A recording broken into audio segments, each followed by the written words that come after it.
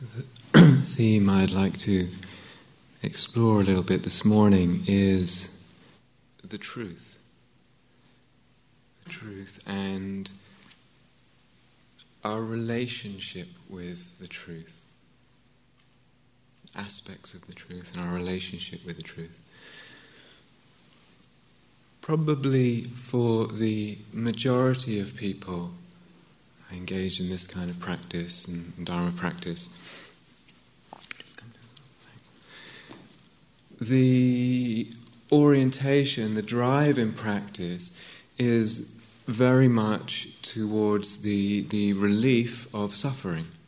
And that's very normal, very understandable, very wise. And of course, the Buddha very famously said, I teach one thing and one thing only, suffering and freedom from suffering. And yet at times for us, at times in a life of practice, in a retreat, in a course of practice, at times for some people, the suffering is actually not so prominent. We're not gripped by the torment of suffering so much. And what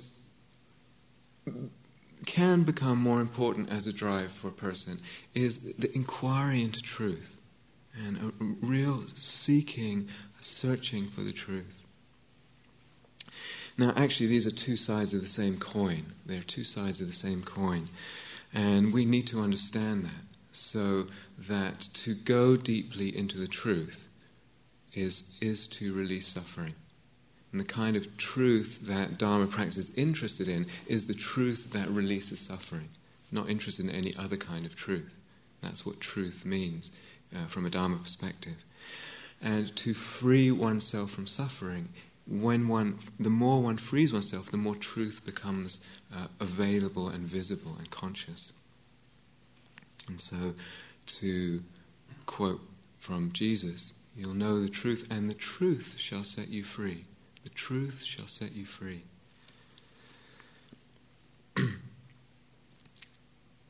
And it's possible for us, and I would actually hope that it's real for us, that we can have, as human beings, a lifelong passion for truth, a lifelong deep desire to inquire into the truth. That that's something that runs like a deep stream through our life. And it's not just the case that when someone close to us dies or something happens that shocks us, that we're suddenly like, oh, what's it all about? And it's not, hopefully, the case that through the busyness and the stresses of life that our passion for truth gets dulled. And this lifelong seeking, this lifelong care about this brings for a person, is one of the factors that can bring sense of direction, deep meaning, dignity, nobility. It's interesting, though, talking to a lot of people and listening in different situations to a lot of people, our relationship to truth, even the word truth, and especially people with a capital T, truth. And for a lot of people, from some people, there will be, the heart quivers in response to that. The heart opens and quickens in response to that. They love that. They love the journey of moving towards that. For other people, that word will trigger them the wrong way. And let's understand there's both personal and cultural reasons for this. And, in a way, we're living now with the knowledge of history of so much violence, so much war, so much struggle and strife over people arguing about what the truth is, especially religious truth. So there's real cultural reasons for that. Postmodernism, etc., etc. So this culture, what's quite popular is a sort of, well, my truth, and your truth is your truth, and let's just happily coexist. Or a kind of not wanting to kind of probe too deeply. Very different in the Buddha's time, where other seekers would come and debate with him or his disciples. And very much the sense is, one of us is wrong here, and it ain't me. And there's not this kind of like, it's okay that you believe that, it's okay that I believe this, and let's just be happy friends. And there was still friendship there, of course, but there was not this backing off of actually debating something and engaging in that. And just a little while ago, a few months ago, I remember saying something. I actually said it as a joke. It's like I said, there's only one question and there are no answers. And I meant it as a joke. And someone present just said, exactly. And it was a sense of that there was the heart felt much more comfortable with viewing things that way. So I don't want to land too much one way or another. I really want to just open up this box and have a look. What is our relationship to truth and the whole idea of truth? And how are we approaching this? Remember, though, there may be something to kind of postmodern notions of this truth and that truth and not wanting to settle on one thing. There may be something quite deep to that. But what is the truth that frees the deepest, that frees the most totally? Because for the Buddha and for the Dharma, that's the most important question. So we can have things that we feel comfortable or not comfortable with, but what frees the deepest? That ends up being the most important question. Now, in this practice that we do, insight meditation and vipassana, there's this huge emphasis, of course, on awareness and mindfulness and bringing awareness. And in the course of that, everyone notices this, everyone. We begin to very naturally notice. We notice what we hadn't noticed before, just because we're paying more attention. The attention is more alive. And we begin to notice what we had otherwise overlooked. So one of the first insights people have is, wow, how much thinking is going on, what the mind is doing most of the time. We just begin to notice this. Begin to notice the body sensations, the life of the body, the movement of life in the body, and the way that expresses things. Begin to notice our emotions and our emotional life. All this is kind of part of opening to the truth, to truth. Also, in the course of this practice, we are willing to open to what we had otherwise turned away from. In other words, suffering and what's difficult and what's painful and what's hard to look at, what the mind, the heart would want to recoil from. There is this encouragement to not turn away, to open. We begin to see too how the mind distorts things, with assumptions and conclusions about all kinds of things, about self, about other, about life. All this begins to be revealed in the field of awareness, of mindfulness. Usually when we think of the word truth, we also think in terms of facts. So this fact is either true or false. And that's understandable. I want to talk about that. But there's other aspects of truth too that in a way I want to include.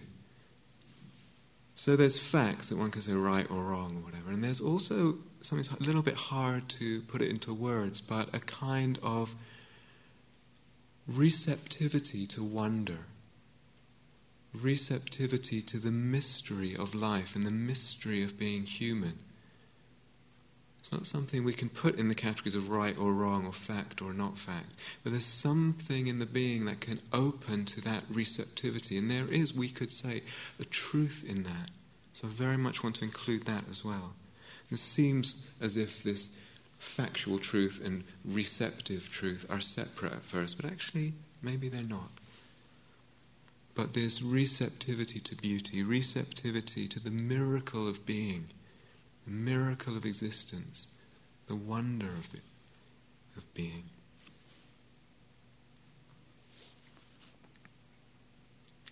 So one of the first questions in all of this, we should always ask in the Dharma, and with all this kind of stuff is, okay, what obscures this? What obscures my seeing and my knowing and my opening to the truth? It's always an important question.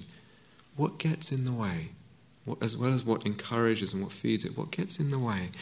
What dulls that passion? As a human being, I can have a really deep passion for truth. What might dull that passion? And I just want to go into this in the talk, but just right away, some things are quite obvious. we're bombarded with advertisements and this kind of consumer culture, and bombarded with messages telling us to do this, be like this, buy that, don't do this, a certain way of being and holding some things as important or not. Not to underestimate the power of that influence on us. TV, media, it's massive the way we imbibe this and the way it ricochets and reverberates in the being and influences the being. Whether you're just driving or you're just at home doing some cleaning, whatever, and the radio's on in the background, we're sort of listening and sort of not, and it's just like a kind of static. Doesn't really matter. But on another level, it's doing something to our capacity to see really clearly, really deeply, really truthfully, to be really present. And if we're talking in terms of receptivity, it dulls that receptivity. It will dull that receptivity. So it doesn't matter, and it matters greatly. And then we see other aspects, the way very easily and very humanly we can contract around the self-definitions that we have, around the roles that we have, spouse, partner, mother, father, child, teacher, student, artist, whatever it is, executive director. And so easily we kind of bind ourselves with those definitions, and the seeing as well is bound. The seeing as well is bound. We have to understand this.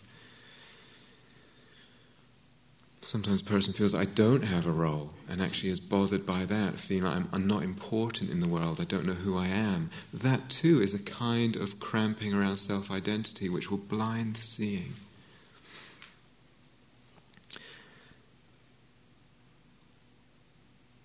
So there's a lot to this. There's a lot to all this. I want to go into it a little bit deeper. One way we can kind of approach this and to sort of divide it up in a little bit more bite-sized chunks is we could divide, it's just convenient division, it doesn't mean too much, we could divide 3 kinds of truth that we might open to and investigate and be interested in. What we could call personal truth, or personal truths, what we could call universal truths, and what we could call ultimate truths. And I'll go into these during the talk. So personal, universal, and ultimate. By personal, I mean what is true of me and kind of for me, in me. So what are my patterns in life, my particular psychological, mental, emotional, perceptual patterns? For instance, what do I know myself in relation to certain things like anger? Something happens, what's my tendency? I bite the other person's head off, I shout, I can't hold it in, I express it or I withdraw and I go into a sullen silence. What's my pattern there? Do I communicate? And if I communicate, what's my pattern in communication? Do I tend to internalize anger? Do I tend to blame myself or do I tend to blame another? What's just my pattern? And to know myself in that way.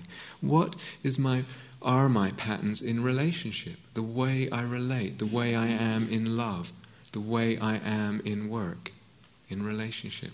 My personal tendencies of perception, the way I tend to see a certain situation or my life. Do I tend to see myself as a victim?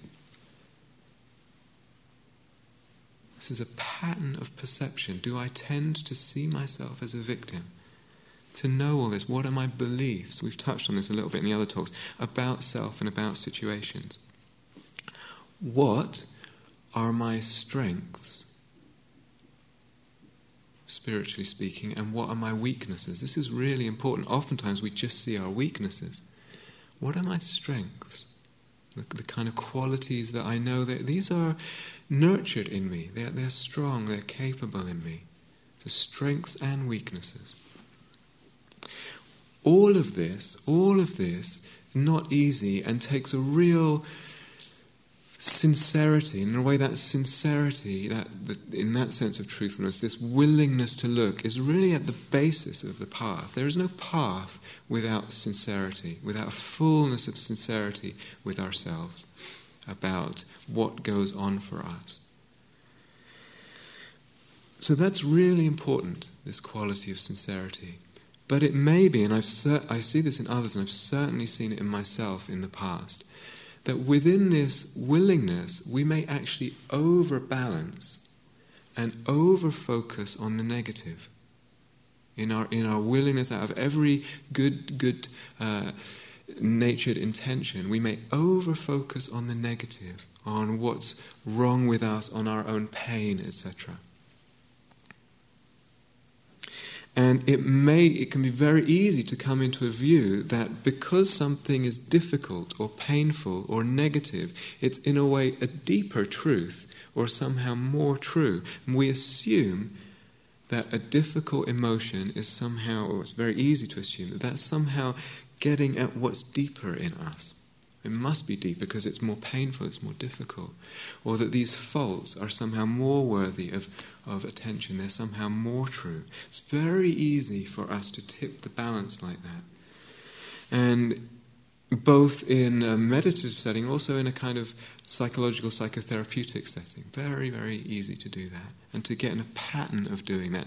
Set in a way of looking and way of believing and assuming that we're not aware is going on. So to question these assumptions, So one pattern, which is very, very common, for instance, very common nowadays in the West, is the pattern of the inner critic. And this harsh self-judge. I'm never good enough. Whatever I do, it's almost always haranguing us and beating us up and harassing us in that way. Badgering us. Always kind of on top of us. And sometimes we don't actually turn to that with enough kind of strength and inward presence and really look at it and really start questioning it. Is what this inner critic is saying to me, is what it's saying, is it true? Is it true? It's almost like it has so much power, so much clout, and because it's so painful, we retreat very quickly from it. We don't hang out long enough, turn towards it, and actually even engage in a dialogue with it. Probe back at it a little bit. Is what you're saying true? Is that true? And we can actually have this dialogue. What would satisfy you? It seems this quality is never satisfied. What would satisfy you? And then maybe you get an answer from it. And not to just take that for granted, actually say, really? Maybe in the questioning of the inner critic, we actually see that it's not as powerful as it seems and not as substantial as it seems. We need to hang out with it and question it. Sometimes with this inner critic, it seems so long-standing, like it's been around as long as we can remember. And it seems like its origins are entirely lost almost in the past, or perhaps we can trace them back to early childhood. But it's very interesting. Maybe when it comes up, this inner critic, some of its origins are in the present, not just in the past. Not just in the past. Recently I was talking to someone, and there was this presence of the inner critic, very strong, very painful. We were talking, and in the course of the conversation, the person got in touch with what their deepest aspirations were in life, what was most important to them, what they most deeply wanted in life. And somehow, in that aligning, in that realigning, in that coming into alignment with what they most deeply cared about, was the most important thing for their heart, somehow in that, the inner critic just got very quiet and kind of dissolved. The origins were as much in the present as in the past.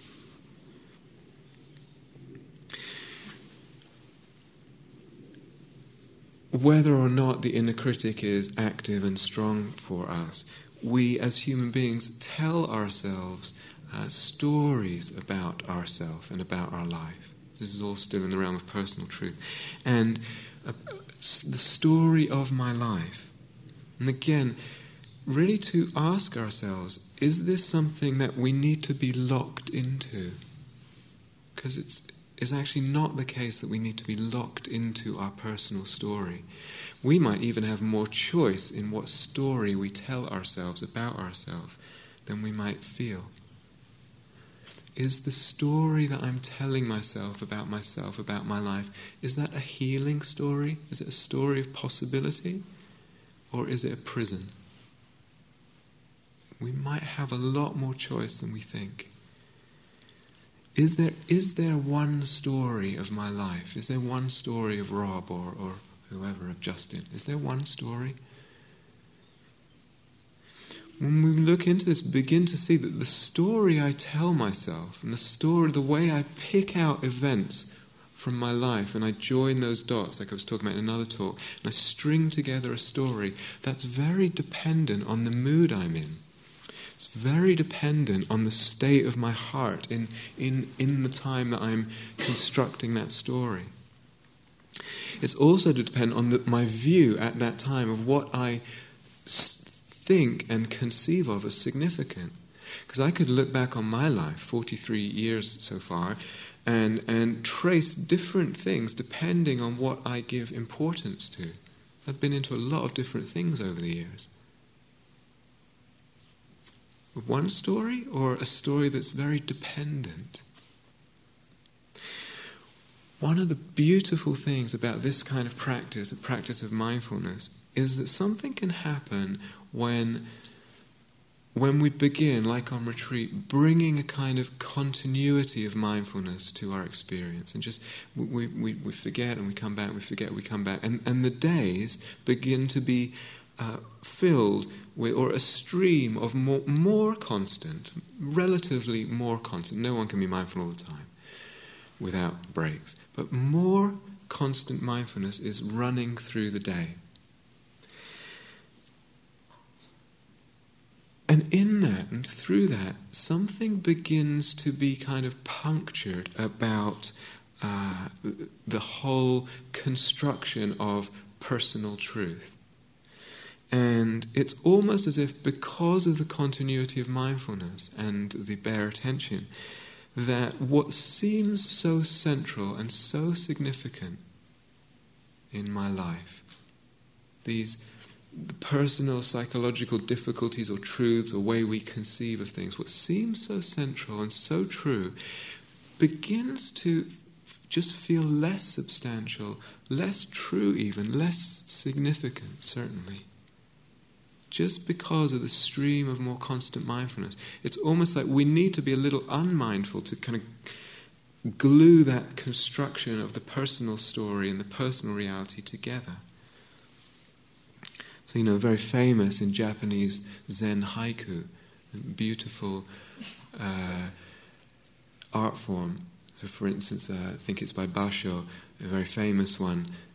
The old pond, a frog jumps in, plop. And, on one level it's like, boring, nothing there. On another level, it's kind of highlighting what we may feel from one perspective is so central and so important in our lives. A little bit more mindfulness, a little bit more calmness, that begins to recede, and what we had overlooked and considered as just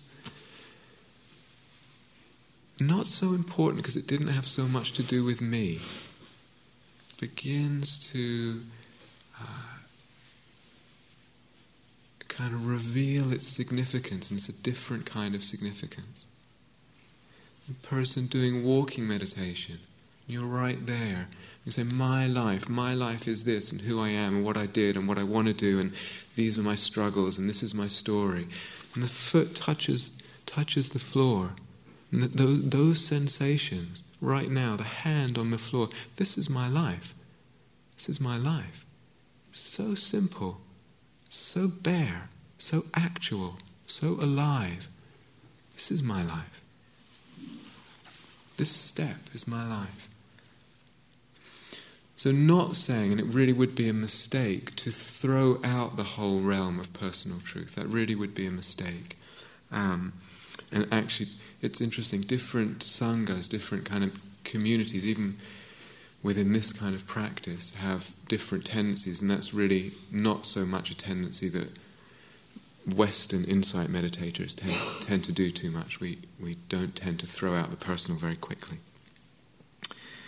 But it really would be a mistake to throw it out.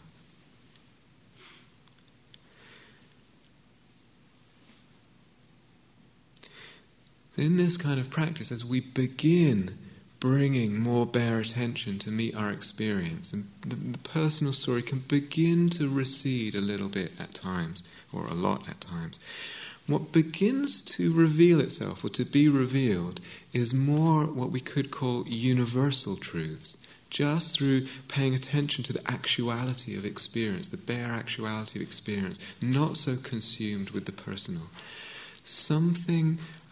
Factors of existence begin to reveal themselves in a very obvious and striking way.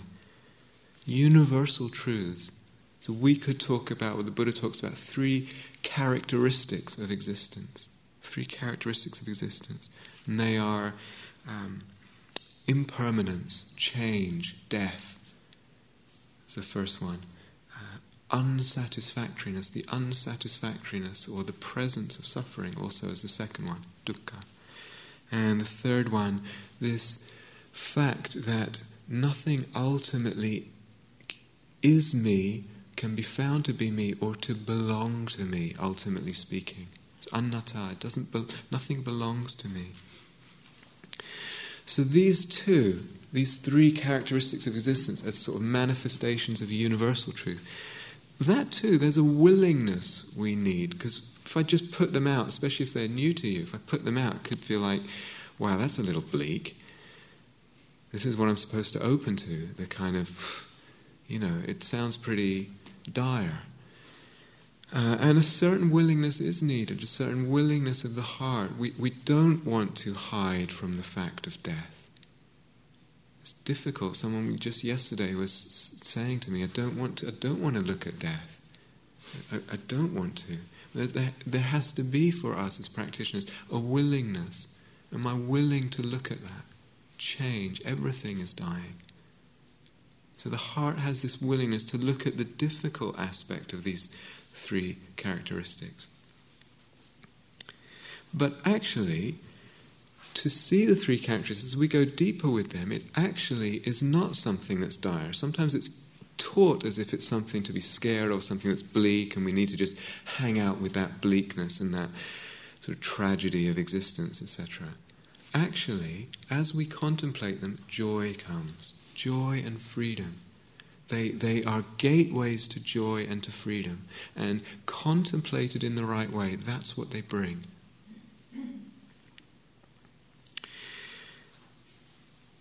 So I feel very much that these 3 characteristics begin to reveal themselves naturally and organically as we're paying bare attention to our experience. But then I feel we need to take them up as active, deliberate contemplations, which means actually deliberately tune in to the fact of impermanence, death, change. Deliberately tune in to the suffering, the unsatisfactoriness of experience, and deliberately tune in consciously and sustain this as a meditation, tuning in to the fact that we own nothing, ultimately speaking, and we can't find ourselves, ultimately speaking. Things are not me, not mine. And deliberately encourage that as a way of seeing, that somehow these 3 characteristics, their possibility opens up much more, immensely it opens up if we can deliberately take them on as practices of ways of seeing. They open up incredibly profound possibilities of freedom. So this is quite interesting, this point right there that I've just made, in terms of deliberately taking something up as a practice, doing a contemplation or doing a meditation. So that word, doing something, is also quite a charged word in spiritual circles. And there are some who are into doing and consciously into doing this or that practice, and others who are very much non-doing and speak the language of non-doing, and I don't want to do. And I think I touched on this briefly in another talk, in the talk on the hindrances. But in the context of talking about truth, and specifically our relationship with truth, a question: who gravitates to what kind of practice? What kind of personality, we could say, gravitates to what kind of practice, and why? For what reasons? So this doing or not doing, meditation as not doing, meditation as doing, practice as non-doing, practice as doing, it's a deeply contested issue for those who are into this kind of thing. But it's also something it's a very deep question. And how much of my personal patterns, my personal preferences, my personal preconceptions and reactions are coming into that question, the way I relate to that question. And if I'm coming from my preferences, from my preconceptions, from my reactions, from my likes, my dislikes, my personal patterns, is that a good enough reason for choosing? Is that a good enough reason for choosing? So to do, to not to do in practice is a very, very deep question. A person could, I'm not going to go too much into it, but just to say, a person could say, don't do, just let go of doing. And I hear that, someone hears that and says, great, I just won't do. I'll refrain from doing. But in that, without the subtlety, real depth of subtlety of attention, there's a whole load of doing that's left unchecked, that's just going on and on and on. We're just not aware of it. So I'll say not do, but actually there's a lot of do left. These questions take an enormous amount of integrity, an enormous amount of care, an enormous amount of sincerity. They're not easy questions, they're very deep questions. We could say, ultimately, there's nothing to do. And, in truth, ultimately speaking, we could say there's nothing to do, there's nowhere to go. There is a truth expressed there, absolutely. But sometimes people have very little integrity with this, and just jump to it. There's nothing to do, there's nowhere to go. And then everything else you can see in the way they are has gone out the window. The sensitivity has gone out the window. The ethics have gone out the window. The care, the kindness, the receptivity. So someone can speak that language of ultimate truth, but the way they're living is lacking in sensitivity and lacking in receptivity and lacking in care and kindness. And it just doesn't fly. So similar questions, it's connected but it's not quite the same, is we could conceive the path in a number of ways. A person could say, this is the path, Eightfold Path, this is it, the Buddha laid it down, very clear, step by step, and this is the practice. And we, as practitioners, have to follow this path and follow the practice. And if you do that, and if you do it properly, scrupulously, conscientiously, the result will be awakening. It will be awakening. You follow the steps and boom, awakening. Other view, there is no formula. Don't even hope for a formula. Don't go near a formula. There is no cause and effect in this area, in this realm of awakening. There's no cause and effect. Don't trust it. Cause and effect is an illusion. Grace. We wait for grace, or it comes with grace. It's spontaneous. Two views. Question I have is, based on what are we believing one or another? And you can, again, these are deep questions, difficult questions, but you could see a person who has a little bit of a wanting to control and wanting everything tied up, neatly packaged, and a kind of guarantee of something, might gravitate out of that kind of fear to the first one. Just make sure if I do this, check off all my boxes, then one day it will happen. Another person the personality or culture or upbringing, whatever, feels very boxed in by any sense of that kind of steps or clarity or formula or anything like that, feels like that, and goes for the second one. Of course, it depends what kind of teachers we hear and stuff like that. The question is more based on what am I landing where? Based on what in myself am I landing where? What are the movements that are pulling me, pushing me one way or another? And to open up to that question is then to have integrity and to have this deep care for the truth.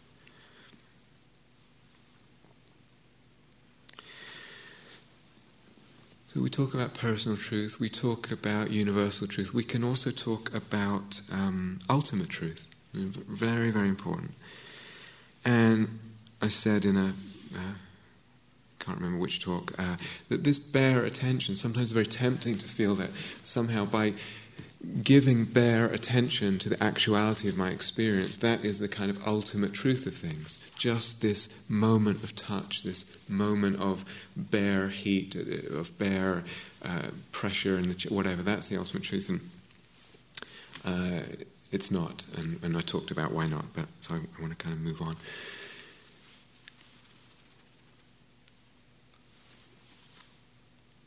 Sometimes, for some practitioners, sometimes, with practice or even without practice, so either on retreat or off retreat, or a person even without any meditation experience at all, sometimes there are what we could call changes of perception. Something happens in the being, and something is, you could say, opened or shifted, and the seeing and the heart, something changes, and we look at the world and we look at the self in those moments, and it's different. Something has changed quite dramatically in the perception. Years ago, I was reading a very beautiful journal of this very, I can't remember his name, he was a Trappist monk, and very humble, beautiful person. And he kept this journal, and one of the days the entry was, he'd struggled a lot as a monk, and this was 20 or 25 years into his life as a monk, and he asked this question to himself in his journal. He said, why is it that a bird could sing in the tree, and one person just hears a pretty sound, and another person hears the expression of God's love? So why is that? Or you could say, why is it that at one time, for the same person, there's that kind of shift? What's going on?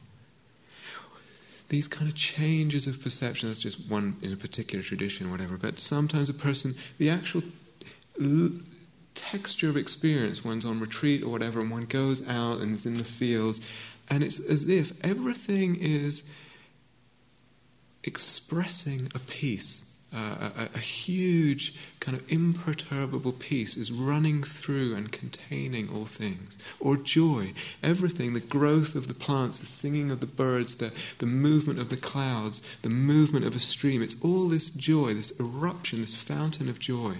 Perception can shift sometimes. And in a way that one feels in those most mystical moments that one's seeing something truer. One feels one's seeing something truer. Or that everything is kind of held in this boundless compassion. Everything effortlessly held in the compassion of the universe.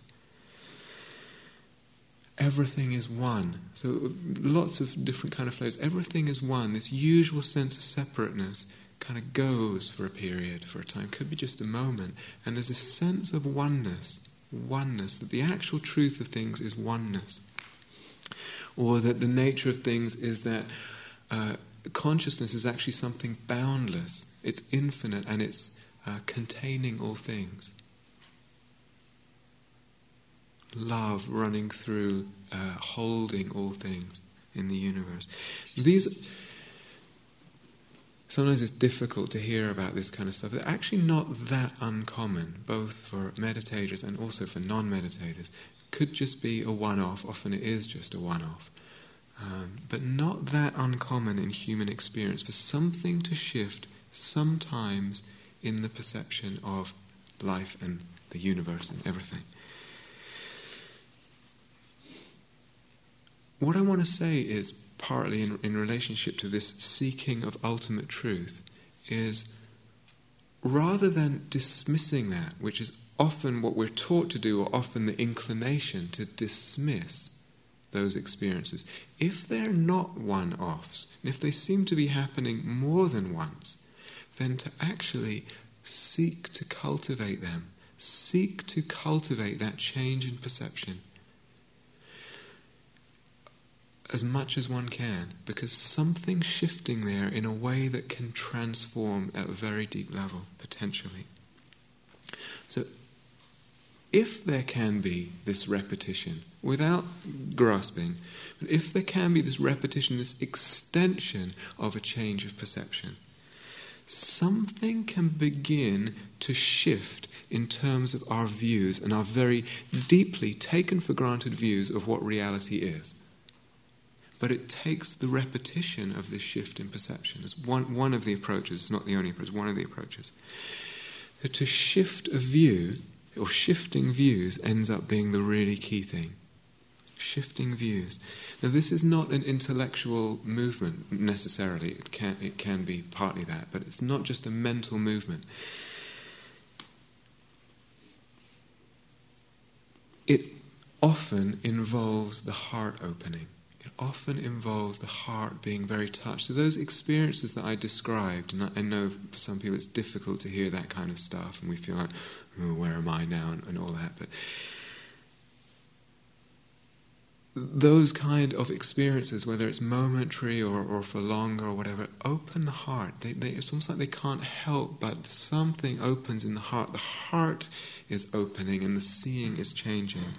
In a way, to open to the truth deeply cannot help but open the heart. Cannot help but the heart be opened.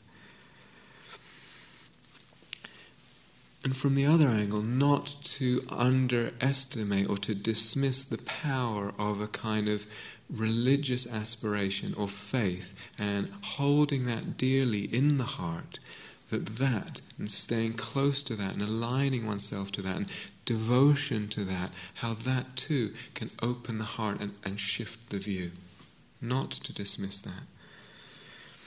So a couple of the popular ways in our circles, sort of insight meditation and related tradition circles, a couple of the most popular shifts of perception that then get a kind of bring with them this lovely open-heartedness and kind of religious feeling are a kind of sense of awareness, the mystery of awareness and the vastness of awareness, that which knows. And a person begin to have an almost devotional sense of that, or a sense of oneness, those two. Beautiful, beautiful senses, lovely things for a human being to begin to get a sense of.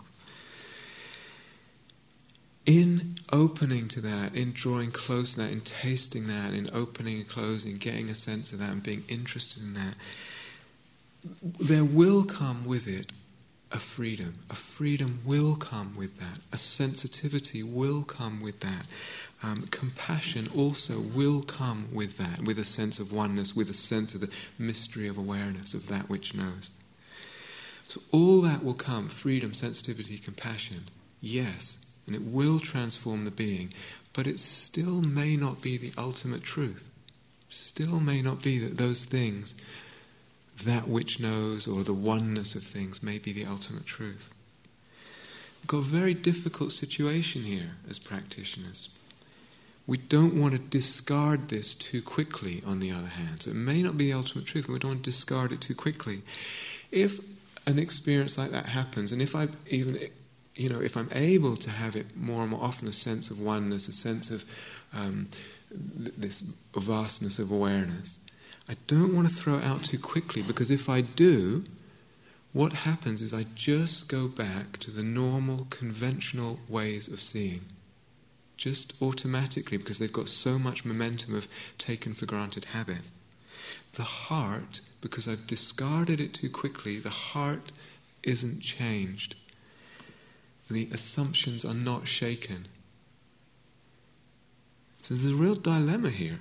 There's a real dilemma. It's certainly a dilemma as a teacher, because people come to me and they share these experiences, and I don't want to burst the bubble too quickly. In a way, one has to fall in love with this. You have to fall in love with this. Let it do its work, transform the being. And hopefully, at a certain time, the being matures, the awareness matures, and something moves on. Hopefully.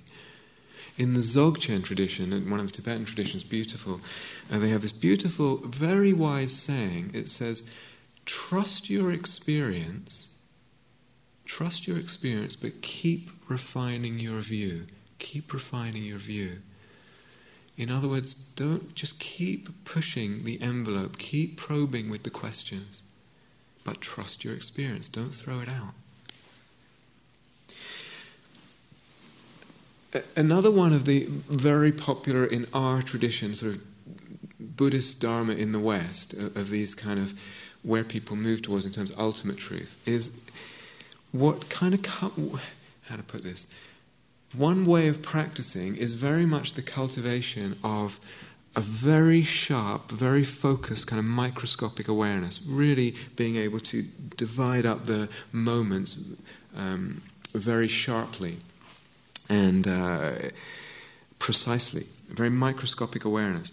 Following that practice deeply with a lot of care and conscientiousness,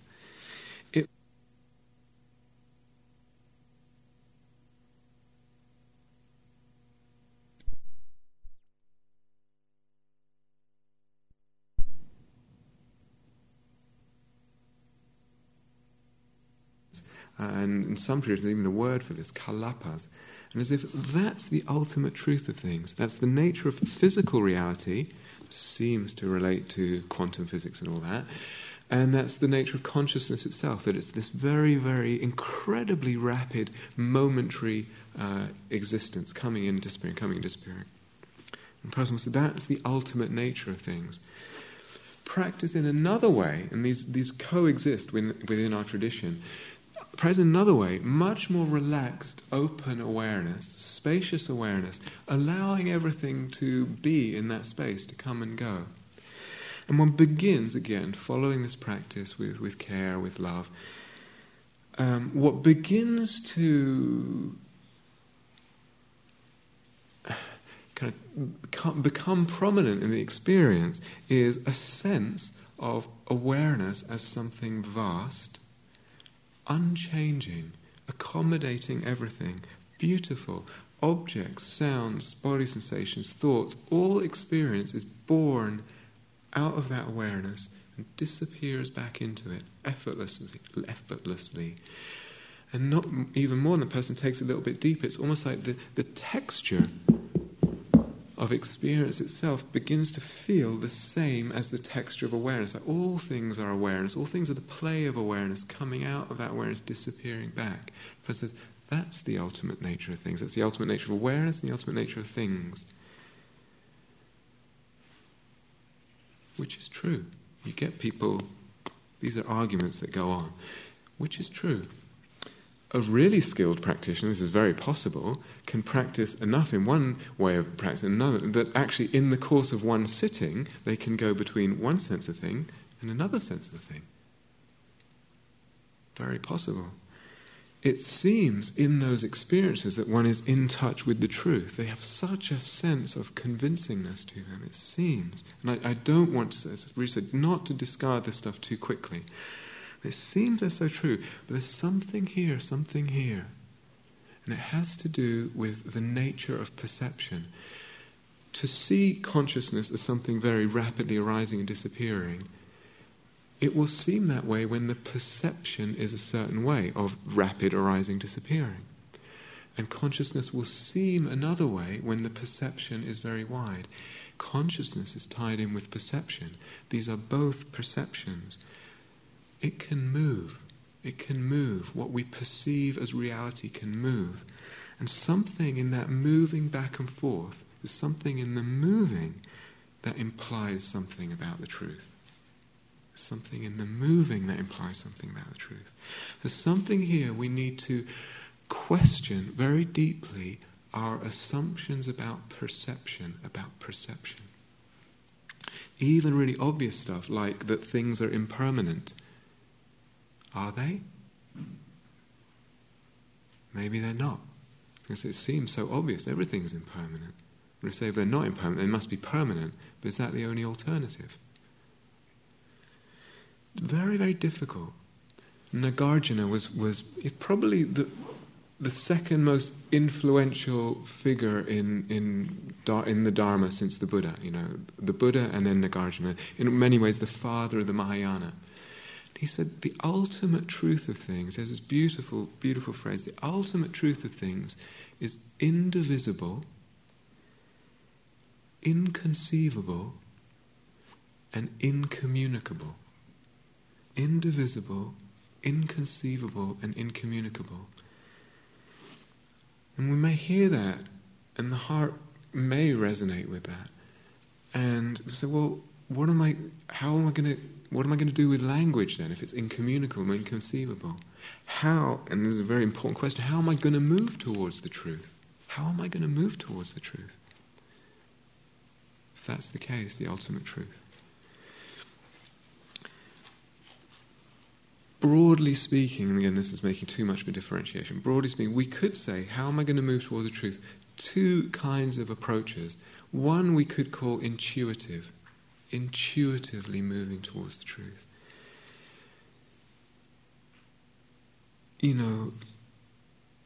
Sometimes being in the silence here, being on retreat, in the stillness, sometimes at night or early in the morning, everything is still, everything is silent, the house is silent, the fields are silent, the sky is silent.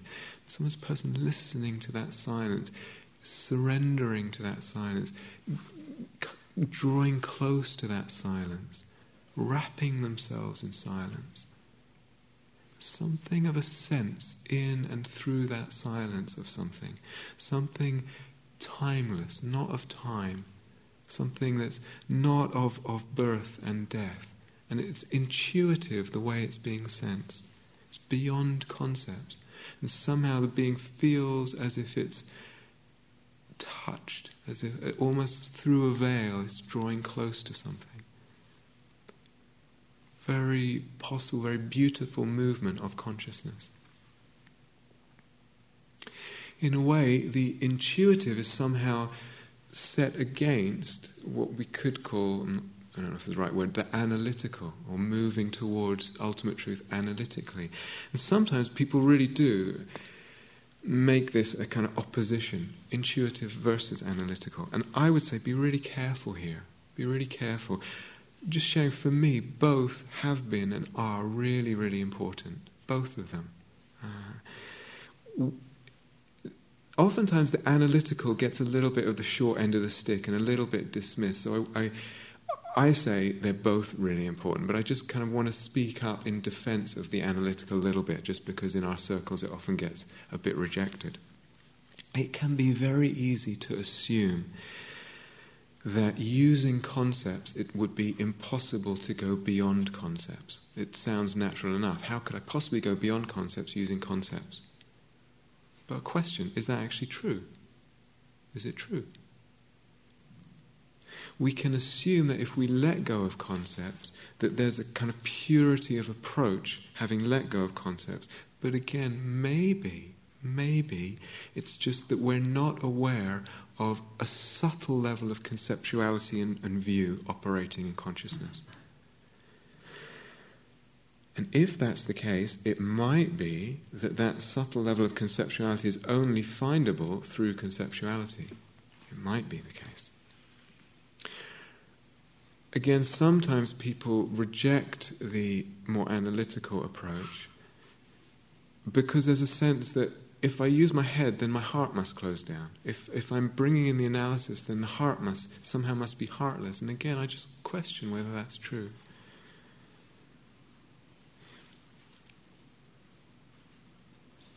The other thing to say is that if we talk about ultimate truth, it's actually, in a very profound sense, counterintuitive. The ultimate truth of things is deeply counterintuitive. It's counterintuitive. It's not intuitive. It's something extremely radical. But to me, I really want to say they're both, in a way, I see too much kind of argument about this. They're both really important avenues and vehicles towards the truth, the intuitive and the analytical. It's like having two legs. I want to get from here to there. Why hop? I've got two legs. Why can't I just walk? But to say a little bit about the analytical, it's like we want to understand perception. The Buddha said, to understand the truth, one needs to understand perception. And begin to see that the appearance of things, all things, internal and external, it depends on how we're looking. It depends on the state of the mind and the heart. When I'm angry, life and things and the world appear a certain way. When there's love there, it appears a certain way. When there's calmness there, it appears a certain way. When there's equanimity, it appears a certain way. When there's joy, when there's whatever. Depending on the heart and the mind, reality appears a certain way. There's something to this. In a way, it's so obvious to us. Something to following it deeply. What we begin to see as we follow this deeply is that clinging is extremely significant in this. The more we cling, the more we obscure of the truth. Clinging obscures the truth on a gross level and on a subtle level. And as we release clinging, the more we let go and release clinging, in a way, truth at every level becomes clearer. It becomes clearer to us. The release of clinging releases the truth, in a way, to be seen. We begin to see the way the mind constructs and compounds things. That's what the mind does. It's a function of the mind, is to construct and to compound. That's, in a way, a definition of the mind. It constructs and it compounds reality. We begin to see this, and as we let go of clinging, it's almost like the truth begins to shine through. We begin to see that. It begins to dawn to the degree that we let go of clinging. When we see this compounding, and we begin to not support that building process, not support perceptions with the mind, the perceptions, the world of perception and the mind itself, they begin to fade away. They begin to fade away as we do not support them through assenting to and collaborating in this compounding process. The world and the mind fade away, begin to fade away, because we're not making a thing. We're not making this. We're not making that. We're not making a subject and an object, a mind and a world, a self, a this, a that, a floor, a time, or whatever. We begin to see through this. And it happens just a little bit, and then more and more. The self, the world, the mind, awareness, the present moment, things we take so much for granted, are actually maybe not real in the way that they seem to be so obviously. They're maybe not real in the way that they seem to be. As a practitioner goes into this, you actually see there's nowhere to stand. You can't stand in awareness. You can't stand in the now. They are not ultimately real. Can't stand certainly in the self or the mind or the present moment or the world of bare attention. Nowhere to stand. And really begin to get a sense on a very deep level what this means when Nagarjuna says inconceivable. Inconceivable is the nature of ultimate truth. It's a beautiful saying of Jesus. Foxes have holes, birds have nests, but the Son of Man, let's say, someone who lives in the truth, has nowhere to lay his head, nowhere to lay their head. Or the Buddha, one who dwells nowhere, dwells in peace and dwells in freedom. One who dwells nowhere, dwells in peace and dwells in freedom. There's a very deep, more mystical meaning of what these sayings say. So it's not saying that nothing exists at all. It's absolutely not saying. It's not a kind of nihilism. It's really not a nihilism. It's a kind of, this teaching of emptiness is a non-attachment to views. It's what's called in the deeper sense the middle way. The middle way. Things, absolutely all things, are not something and they are not nothing. They're not something and they're not nothing. It's this, the depth of this teaching of emptiness and the dependent arising of things, the middle ways, it's inconceivably profound.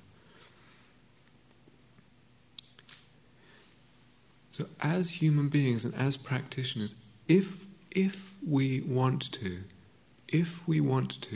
make this knowing of the truth a priority in our life, if the heart feels like I want to know that, if we prioritize the truth, we can understand this, we can know this.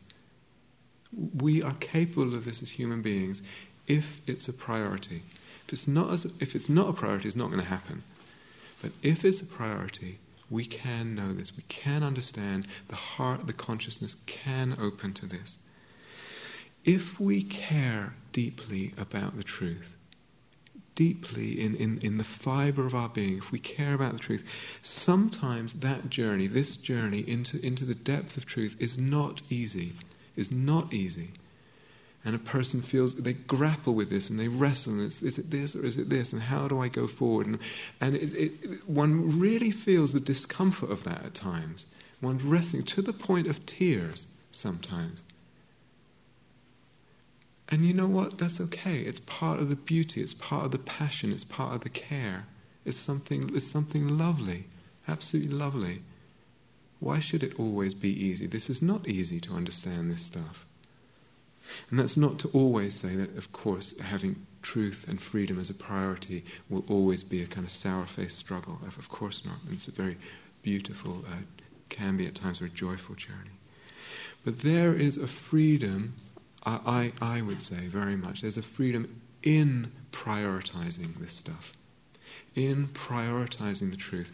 It relativizes everything else. We're no longer shackled.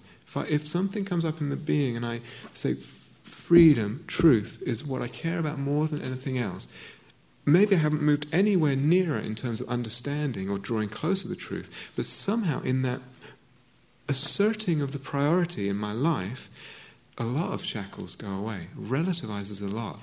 Concern, what do people think of me? Is my job good enough? What's my career move? Here's my house.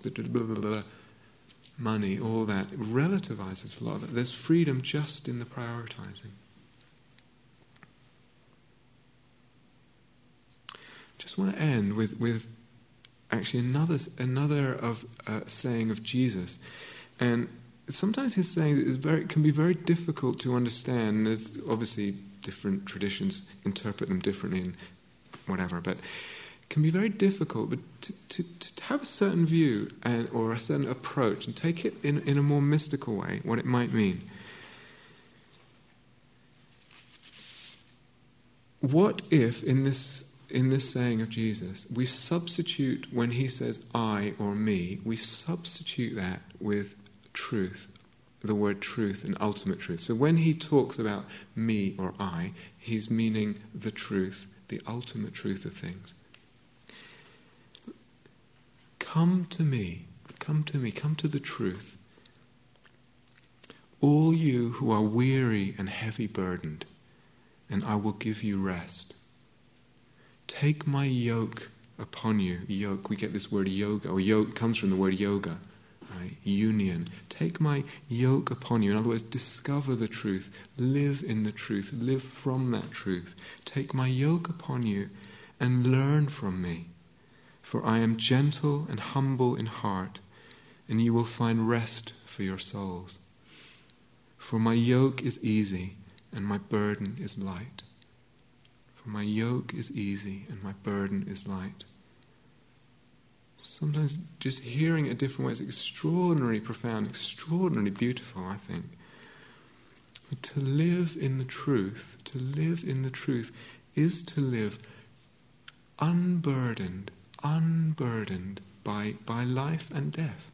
Or we could put it less extreme, say, to the degree that we live in the truth is the degree that we feel ourselves unburdened by life and death.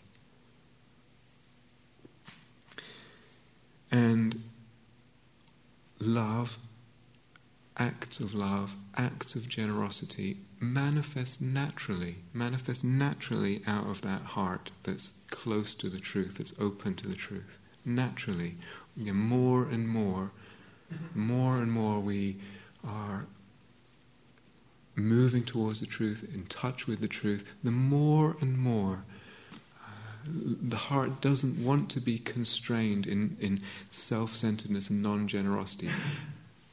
Acts of love just naturally come from that. And as I say, as human beings, as practitioners, we can know this. We absolutely can know this. It's there for us.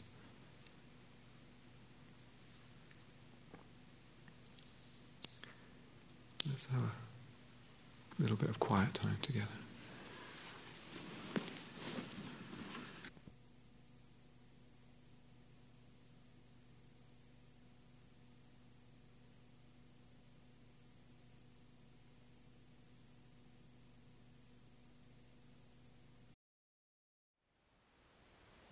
Thank you for listening. To learn how you can support the teachers and Dharma Seed, please visit dharmaseed.org/donate.